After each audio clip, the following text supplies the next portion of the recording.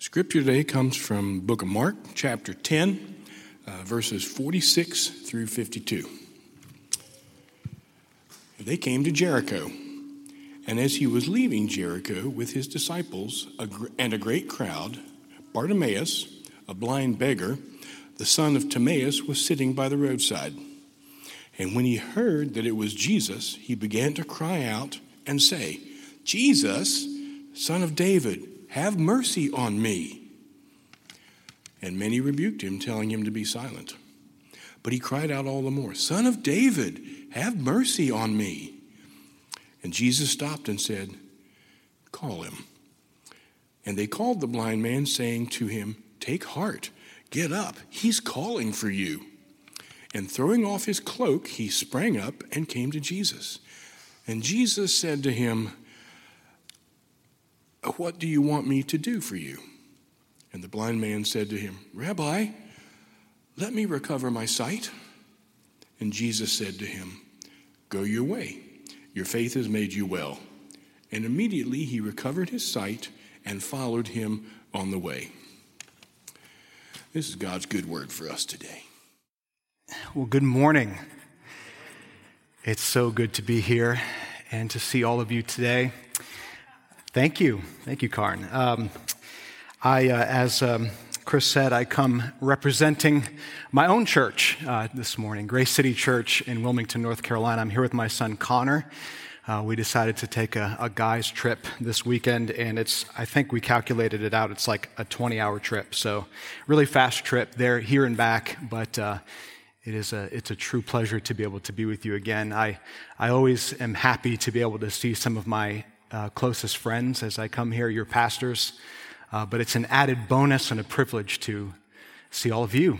And so hope to get to say hello to some of you after the meeting and before we take off and hit the road again. But just a fast update about Grace City Church would be appropriate since I have shared these in the past. I always say this a bit jokingly, but it is true. We still exist as a church, and I attribute that to the kindness of the Lord. Here we are, we're almost at our 4th anniversary, and we're not closed down. And so I always say I think the Lord still has things that He wants to do through this church. And so by His grace, we're growing. We actually just started meeting last Sunday in a new facility, which was an answer to prayer. The facility we had before was getting a little tight. And so last Sunday, we gathered in this new building that was bigger, and we had to pull chairs out. We weren't planning for that. And so we were just blown away. We just can't believe that God would love us and our city of Wilmington like He does. And so I stand before you as a humbled and grateful person because it's not anything we've done. Chris said it right. We're not talking about things that we've done. This is all the goodness of God. Jesus is building His church. And we tend to think about that in church planting as our church, but that's not the case necessarily. He is building the church, and the gates of hell will not prevail against it. And so I stand before you as a happy man this morning, and this is a sweet time. Well, I came prepared to read the Word, but Mike did such a great job, so we'll get right into this. Mark chapter 10. Well, I love being a pastor. There are few callings that afford a man and his family to be able to see God do the work of changing lives. And so, as I said, I'm humbled and grateful to have been doing this for about 12 years. But I did not start off in vocational ministry. As a teenager, I became intrigued by the work that my uncle, my dad's brother, did in a field that in many ways is becoming a dying industry or a dying field, and that's the field of opticianry. A dispensing optician, and I'm not saying obstetrician, I've never delivered a baby before. An optician takes a doctor's prescription, usually an optometrist or an ophthalmologist, and prepares a pair of glasses or contacts for someone to correct their visual acuity, to help them to see. And so being interested in that as a teenager, I went to school. I went to school in Massachusetts for opticianry. Yes, there is a program called opticianry. And I received my license in North Carolina. I've had it since 2009 or so, and I've kept it just in case the pastoral ministry doesn't work out. But truly, helping a person see is really a gift. Helping a person be able to look with their eyes and see is a rewarding aspect of being an optician. And I was perhaps most encouraged when I was able to help a small child see for the first time, get his first pair of glasses. And I can very specifically remember this time when I sat with this 5-year-old boy who came out and sat in front of me with his mother. His mother felt so bad that this little guy was sitting in front of me with this really bad prescription. And so I tried to console her and comfort her. Listen, it's okay. He has been used to seeing blurry his whole life. He thought that was normal. You did not make a mistake. And so that's why he hasn't complained to you. He couldn't see anyway, but he was used to it. And so we sat down and we picked out a pair of frames, and I had a pair of glasses made up for him. And the glasses came in, and when he sat down, I had him close his eyes. And I said, okay, I'm going to put your glasses on. And I put his glasses on. I said, now keep your eyes closed. And I turned his head toward his mother. And I said, okay, I want you to open your eyes. And he opened up his eyes, and this huge smile came across his face because for the very first time, he saw the woman who has given her life to serve him, to care for him, to love him. And he saw her clearly. Now imagine if that was you, except you've been that way your whole life, and you have been unable to see anything. And you have relied exclusively on everyone else to survive. But then one day, everything changed. You were given eyesight. And the very first thing, the very first person you saw was the Lord Jesus Christ. This was the experience of Bartimaeus, the son of Timaeus, the blind beggar from Jericho. Now, this is a random story. It's a pretty short story. Maybe you're wondering why we did this one today. It's a beautiful story. But in it, we catch a glimpse of the heart of Jesus towards someone who, quite frankly, was an outcast in his culture. Here, Jesus enters into his world and invites Bartimaeus to see him, not only with his physical eyes, but with his spiritual eyes. And when he does, Bartimaeus is changed forever. Now, dear ones, is that not what discipleship with Jesus is all about? To see him in degrees, to better look into his heart for us. And when we see him in degrees, we are changed into his image from one degree of glory to the next. Amen. Now, sometimes, though, the clearest sight of him is gained by way of darkness. Like Bartimaeus, like that 5-year-old boy, darkness is the way we must go to see Jesus most clearly.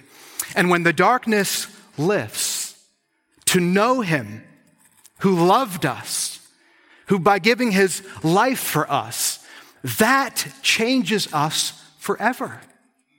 If you're a note taker and you're taking notes for this sermon and you want the title of this sermon, the title is An Invitation to See Jesus. And friends, I want to use our short time today, I hope as a fitting supplement to your study in Colossians, by looking at the heart of Christ to those whose world is dark.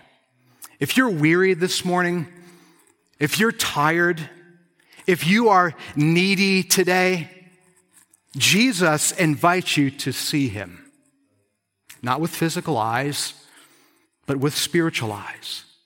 And beholding the character of our Savior in degrees, we are changed forever. I have two simple headings this morning I want to study this text under. The first is the compassion of Jesus, and the second is the generosity of Jesus. Let's first look at the compassion of Jesus. Now, this little story signals a turning point in Mark's gospel. Until this point in the timeline, Jesus has largely sought to keep his identity, to keep his mission as the Messiah quiet, revealing only who he was to only his closest disciples. And what it meant for Jesus to be the Messiah was not quite what they expected. And by this point in the narrative, he's told them 3 times what being the Messiah means for him, and that is death. Now, by and large, the crowd see Jesus in a totally different light. The crowd see Jesus as a great miracle worker, a great teacher. And there is this sort of bubbling anticipation amongst the crowds that this could be the long-awaited, anticipated deliverer, Messiah of Israel.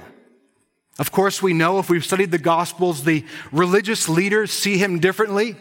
They see him as a troublemaker. And they've been plotting practically the whole Gospel of Mark, how they are going to take him down. But even his own disciples, Jesus' own disciples, who believe that he is the Messiah, are at this point still struggling to grasp that Jesus is not the kind of king that they think he should be. To them, glory for Jesus means earthly rule over their enemies.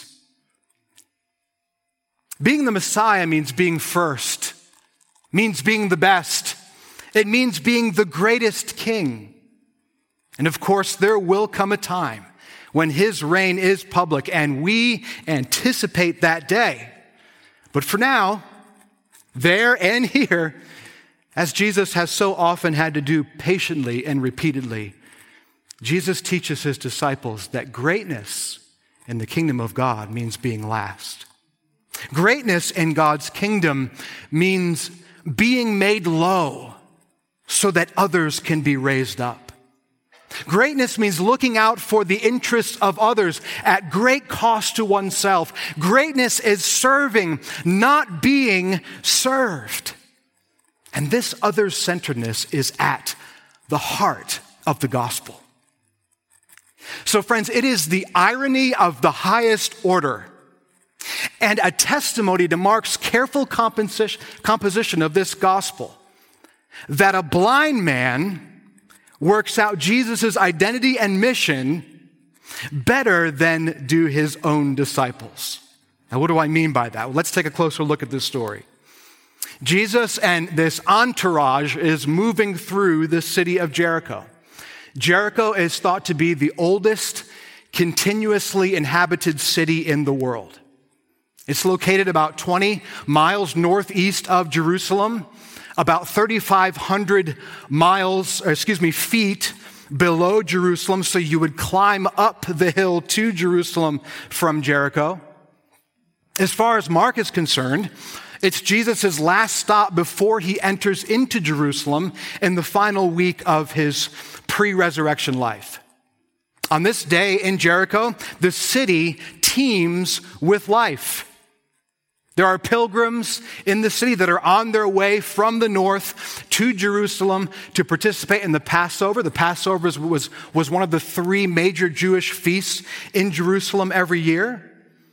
But also, of course, there's a large crowd that's following after Jesus, watching his miracles, hoping to get a touch from him, hoping to hear some great teaching. So Jesus is passing through. And as he nears the city gates to leave the city, we are told that this man, Bartimaeus, the son of Timaeus, who is probably a fixture near the city gates, everybody recognized him, hears that Jesus of Nazareth is passing by. And as soon as Bartimaeus learns that it's Jesus, he begins to cry out, "Jesus, Son of David, have mercy on me." Now, Son of David is a unique title in Mark It's a title that's not yet been used in this story. It's a title that no other human being uses in this story other than Jesus just a little bit later. It's a title that was first used some 100 years before Jesus came to the earth to refer to the long-awaited warrior Messiah who would come to destroy his enemies. But do you notice? Bartimaeus associates this title with mercy. Friends, I think that Bartimaeus has heard about this Jesus who is creating a stir. But even though Bartimaeus is in the darkness, this blind man can see Jesus better than do his closest disciples. Someone once asked Helen Keller, who was born both blind and deaf, "Isn't it terrible to be blind?" She responded, "Better to be blind and see with your heart than to have two good eyes and see nothing." Bartimaeus sees Jesus with his heart before he sees him with his physical eyes. And his cries give evidence to the work of God's grace already working, already active in his heart. God has shown this man that the Messiah has come, not only to be victorious over the enemies of God's people, but to be victorious over the brokenness of creation that oppresses all people. But the people around Bartimaeus, they don't get this. They're blind to Jesus' mission, so they tell the blind man to shut up, be quiet, don't annoy the teacher. But this makes Bartimaeus, of course, cry all the louder because he won't miss his chance. And friends, this is really where we begin to see the heart of Jesus put on full display. Look at verse 49. It says, "And Jesus stopped and said, 'Call him.' And they called the blind man, saying to him," I love this sentence, "Take heart, get up. He is calling you." Get up out of the crouched down position that's so symbolic of the brokenness of your life and come to him. In the original, the beginning of verse 49 literally reads, "And Jesus stood still." Now, friends, understand what's happening here. Jesus is less than 1 week away from a false arrest and violent crucifixion. He knows the anguish that awaits him. He knows the sorrows that he will endure. He knows the abandonment that he will face. Yet, at the cry of a lowly beggar, he notices and he stops. And the train comes to a standstill. And he gives the order, "Call him." In Matthew's gospel account of this story, he tells us something about Jesus' heart that I think is implied here in Mark. It says, "In pity, Jesus called this man who was groaning under the decay of creation." Now, the modern English doesn't quite capture what the word pity means in the original. What caused Jesus to stop at this man's cries? It wasn't pity like we understand pity, like a mere feeling of sorrow for someone. No, this is a deep, gut-wrenching emotion over human suffering that moves Jesus not just to feel on his behalf, but to act on his behalf. B.B. Warfield, the theologian, describes the mindset that Jesus had that drove him to act. He says, "The Gospels uncover for us the heart of Jesus as he wins for us our salvation. Not in cold unconcern, but in flaming wrath against the foe, Jesus smites in our behalf. He has not only saved us from the evils which oppress us, he has felt for us and with us in our oppression, and under the impulse of these feelings has wrought our redemption." It is gut-wrenching, sorrow toward the oppression of this man that prompts Jesus to call him. Friends, imagine this scene. Don't let this scene pass by you with this electrified hum of this bustling, massive crowd clamoring for Jesus' attention. Jesus hears the cry of an outcast. Jesus hears the cry of a man on the margins, a beggar pleading for mercy. And without a moment's hesitation, Jesus welcomes this poor man into his presence and avails to him his full arsenal of power and grace. Friends, do you see? Jesus is busy about his Father's work. But we see here that all along, the Father's work was to embody, to incarnate his mercy in the person of his Son. Our suffering kindles his mercy, John Piper says. Like an old radio frequency, his ears are keenly tuned to the cry of the hurting. To those who've been wounded by cutting words. To those who feel the unrelenting sting of betrayal.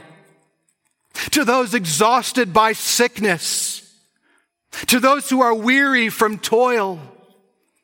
Friends, we know Jesus is compassionate, but church, did we know that his compassion runs this deeply?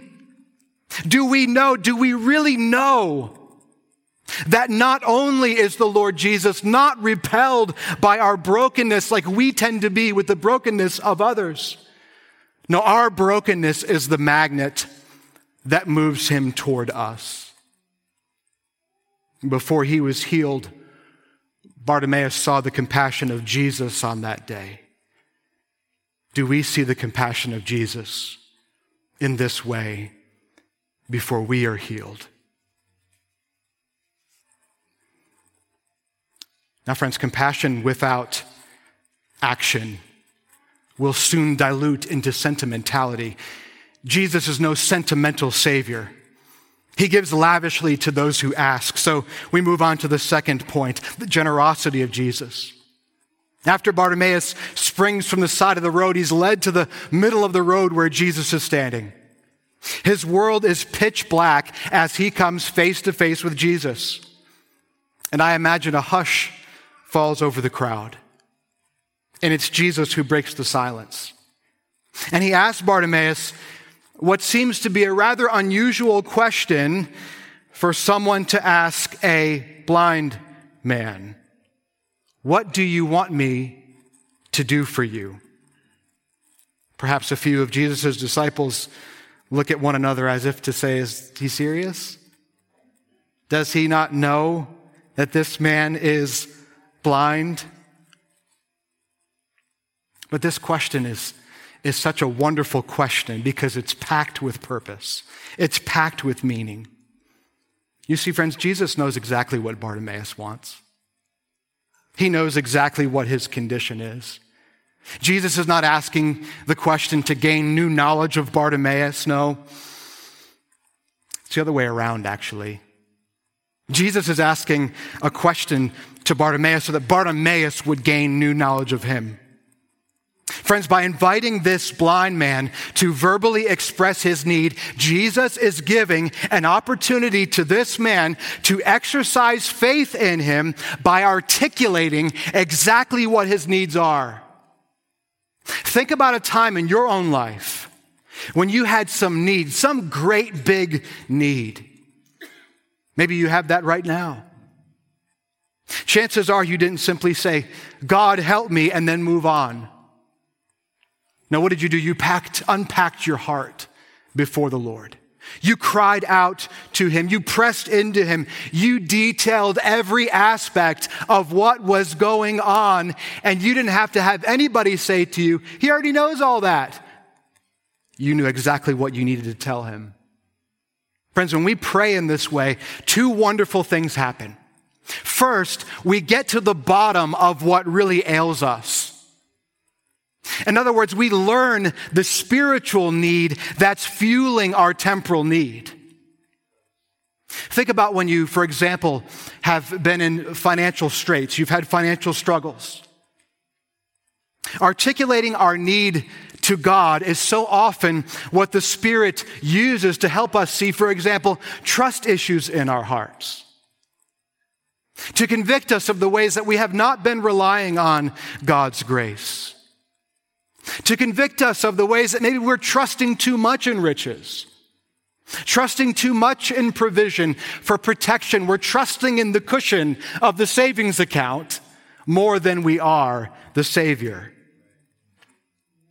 Or, for example, if we pray for physical healing, unpacking our hearts before God can help us to see that maybe we haven't been suffering well. We've been complaining in our hearts. We've been complaining out loud.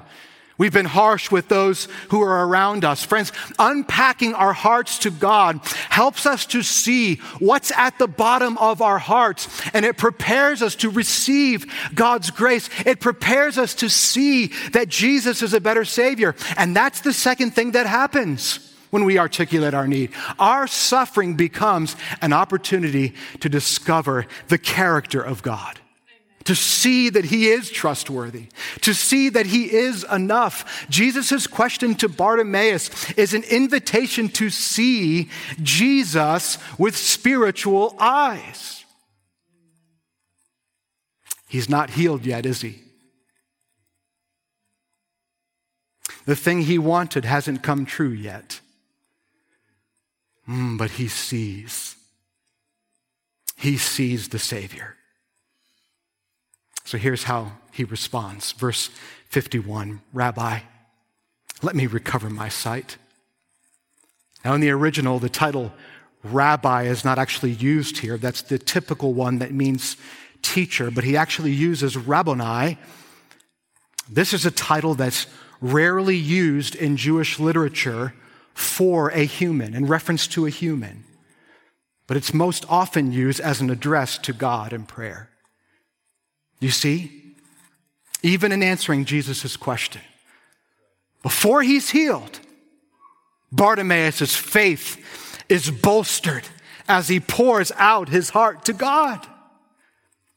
Let me recover my sight, O Lord. But what is Bartimaeus really asking for? Those of us who have poor physical eyesight might understand a little bit of this man's desire to see. Those of us who see well certainly take our eyesight for granted. Friends, we have to understand the context of what's happening here, the culture that this man lived in. This man, as a blind man, was prevented from doing the normal things everybody else can do.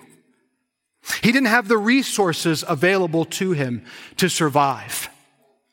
On top of that, he couldn't see everything that we see. He couldn't see a beautiful sunrise.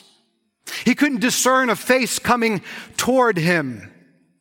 In a society with no welfare system, his residence at the side of the road probably means that he had no family to take care of him. In asking to see, Bartimaeus isn't really asking for much. He's simply asking for the grace to be human again. This reminds me of that classic story, Pinocchio, where Geppetto, the toy maker, made this wooden boy who came to life by the blue fairy. And the blue fairy, he asked the blue fairy when he comes alive, "Am I a real boy?" And the fairy says, "No. But if you prove yourself to be brave and true and unselfish, someday you will be." That little fairy tale, friends, depicts something that's true of all of us. Every person in this room has a deep longing simply to be what God created us to be. And that's human. Friends, is this not why Jesus came?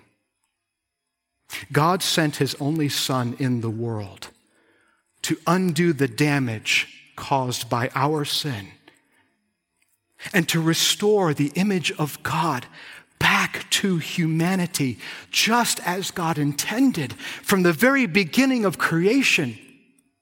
Friends, Jesus traveled to Jerusalem via Jericho so that he could single out this blind man and perform his last healing miracle in Mark, to show Bartimaeus and to show the crowds and to show his disciples, and yes, that means all of us, that what he is doing for Bartimaeus, he came to do for all who will believe in him. Jesus Christ, fueled by gut-wrenching compassion and armed and equipped with unlimited power, came to make us human again,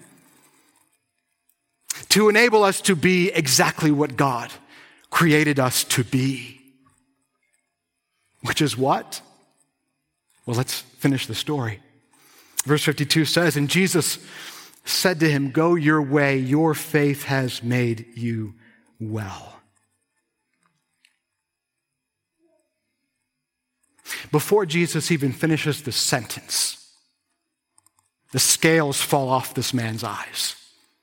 Light floods into his cornea and his lenses and charges his optic nerve. And like that little boy with the first pair of glasses looking at his mother, the very first face he sees is Jesus Christ.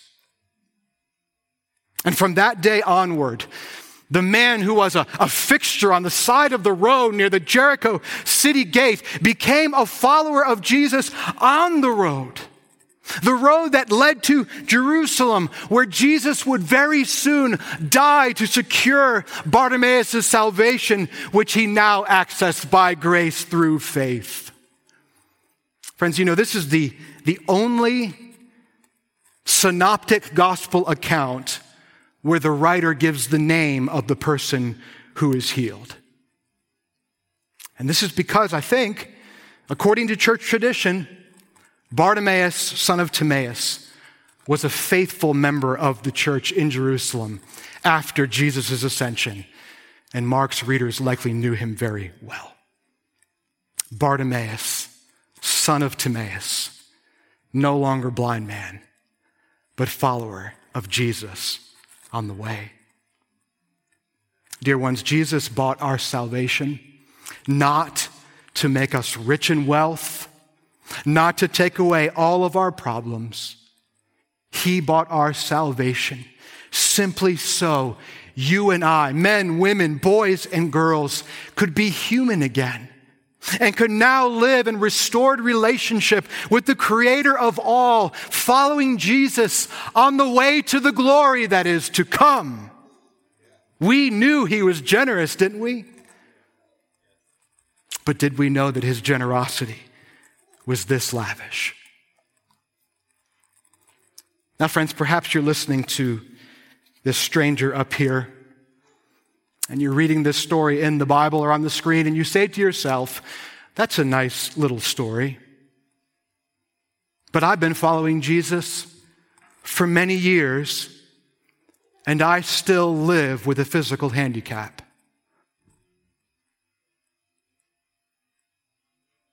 I still live every day with wounds and scars that have not healed from many years ago. I've cried out to him daily, and I wonder if he has actually heard my cries. In fact, I feel like I'm worse. As far as you're concerned, my friend, your darkness is not unlike blind Bartimaeus. If you were here about a year ago when I was here last, I checked, it was last July 4th. I hope you'll forgive my repeated references to John Newton, who was an 18th century English pastor that I quoted at length last time. He's a man that has helped me tremendously in my walk with Christ. John Newton is best known, of course, for his hymn, Amazing Grace. Now, what you may not know, or what you may know, is that Amazing Grace is one of 348 hymns that John Newton wrote in collaboration with his close friend, William Cowper, in a collection known as the Olney Hymns. Olney was the town in England, a rural area, where John Newton served as a pastor for 20 years. Now, William Cooper, his friend, despite having a really strong faith in Jesus, struggled for his entire life with deep, dark depression. Newton would often remain by his side during his times of weakness, during his bitter providences, as Cooper called them, those God-ordained seasons of darkness. There was one such season that Newton recalled that was so intense that he wondered if God was actively at work against his friend. And perhaps some of you feel that way today. And so Newton took out a piece of paper and he turned his questions into a prayer and into a hymn, which is called, "I Ask the Lord That I May Grow." It's a 7-stanza, 7-verse hymn. And the hymn is a timeline of Newton asking for prayer, asking God for help, asking God to grow him in his faith, asking God that he might know of his salvation better, asking God to more earnestly seek his face. But the song goes on. God does indeed answer prayer, but in a way that almost drove him to despair. He hoped that in some favored hour, God would subdue his sins and give him rest. But instead, he caused him to feel the hidden evils of my heart. We just sang a similar song earlier. Lord, whatever happens, do whatever you want as long as you're glorified. Do you realize what you were singing when you were singing that song? Whatever it takes, Lord, be glorified in my life.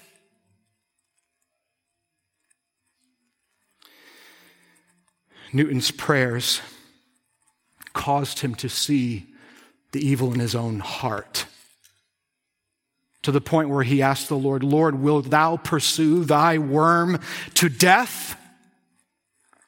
And finally, in the last line of the song, and doesn't the answer so often come in the last line? God answers him as to why his hand has been against him in this way, seemingly. He says this is the way I answer prayer, for grace and faith.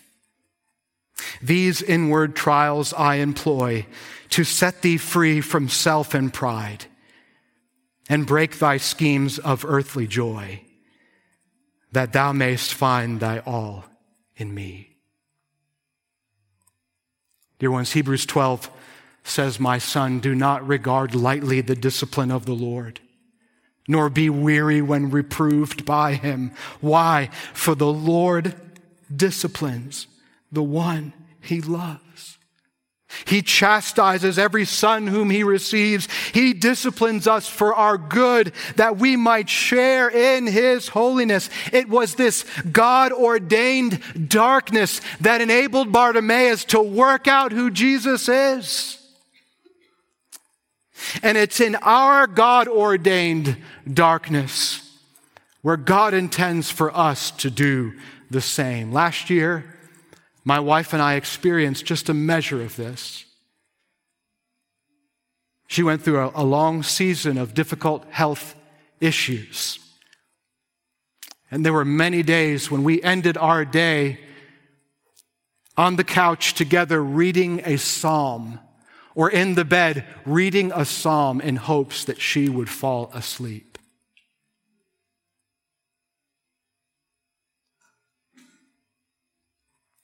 And we said things that were harsh to each other, and we spoke harshly to our children.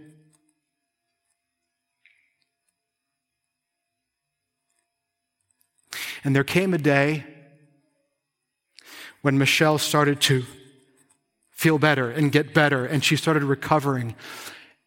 And that's when we actually started to see that God had been using the last 4 or 5 months to strip us of our pride, to strip us of our self-dependence, to strip us of our downward, inward gaze,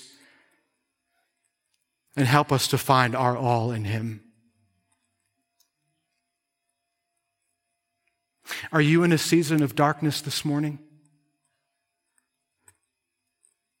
Maybe an extended one. Maybe for you, it's you're physically unwell. And you're sick and you don't know what's going to happen to you, and you're frustrated and you're scared and you've cried out to God. Friends, I want to tell you today, like Bartimaeus discovered, Jesus is more compassionate and generous than we sometimes see. This is an invitation to see him. He answers prayer for faith and grace. It may mean deliverance from your suffering, but friends, it will certainly be deliverance through your suffering, so that you might follow him on the way, so that others might know you as one who has been with Jesus, like the early church knew of Bartimaeus, so that you would have a story to tell. If you're here today and your darkness is spiritual apathy, you're tired of the place that you've been bored with God, you have hidden sin that's in your life and it's become a closer companion to you than Jesus is. Friends, I want to tell you that Jesus is more compassionate and more generous than we know. This affliction, and it's an affliction, is an invitation to see him. He answers prayer for faith and grace. This season is not God's intention to destroy you. No, God is saving you through it in degrees to bring you to deeper repentance, to restore you to wholeness, to restore you to life, so that you might follow him on the way, so that you'll have a story to tell. And my friend, if you're here today and you've never before jumped up to follow Jesus on the way, you've lived your whole life in darkness. You lived your whole life as an enemy of God, blinded to him. This story says that Jesus of Nazareth is passing by. Take heart. Get up. He is calling you, and you'll know he's calling you because in your heart you are jumping up and you do want to leave behind the old rags of sin and darkness, and you do want to see him for the first time like that little boy. I want to call on you today. If that's you, answer him.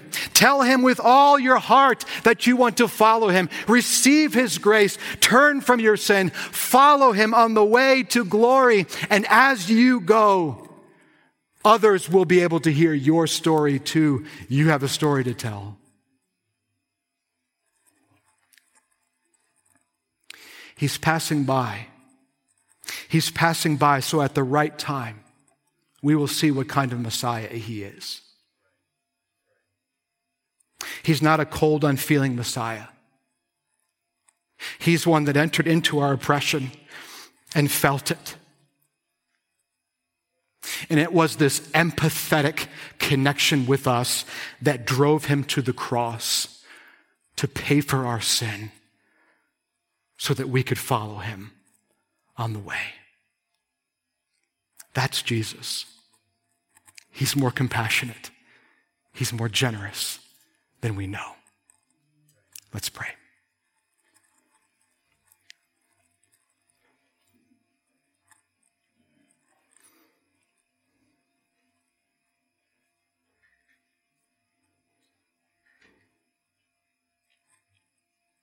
Lord, so often we think that we would be so much better off if we had lived at the same time that Jesus was on earth so that we could see him with our physical eyes, and we would have been much stronger followers if we could have seen him. But Lord Jesus, you said to your disciples, it's actually to your advantage that I go. Because if I go, I will send another helper who will be with you forever. The Spirit of Jesus. Now, Lord Jesus, this morning, I look out over a crowd of people whom I don't know. A crowd of people whose hearts I cannot see, whose lives I have not been able to look at. And we've just learned together again about this blind man who came to see. Holy Spirit, I want to ask you to please go into this audience. And I want to ask you to please awaken the eyes of our hearts this morning to see that Jesus is a better Savior than we now realize. That he came not just to teach or to make our lives better, but he came so that we might know that he will never leave our side and that he will bring us all the way to glory. Do that operative work of grace on our hearts this morning. Give us sight that is spiritual sight. And let us in faith embrace you, the one who came to feel our brokenness and who then went to Calvary's Hill, up that road to Jerusalem, to take away that thing that separated us from God, our sin. I pray that for the one who is spiritually apathetic this morning. I pray that for the sick one. I pray that for the lost one. Be glorified, I pray, in the transformation work that you're doing now. I pray this in your name. Amen.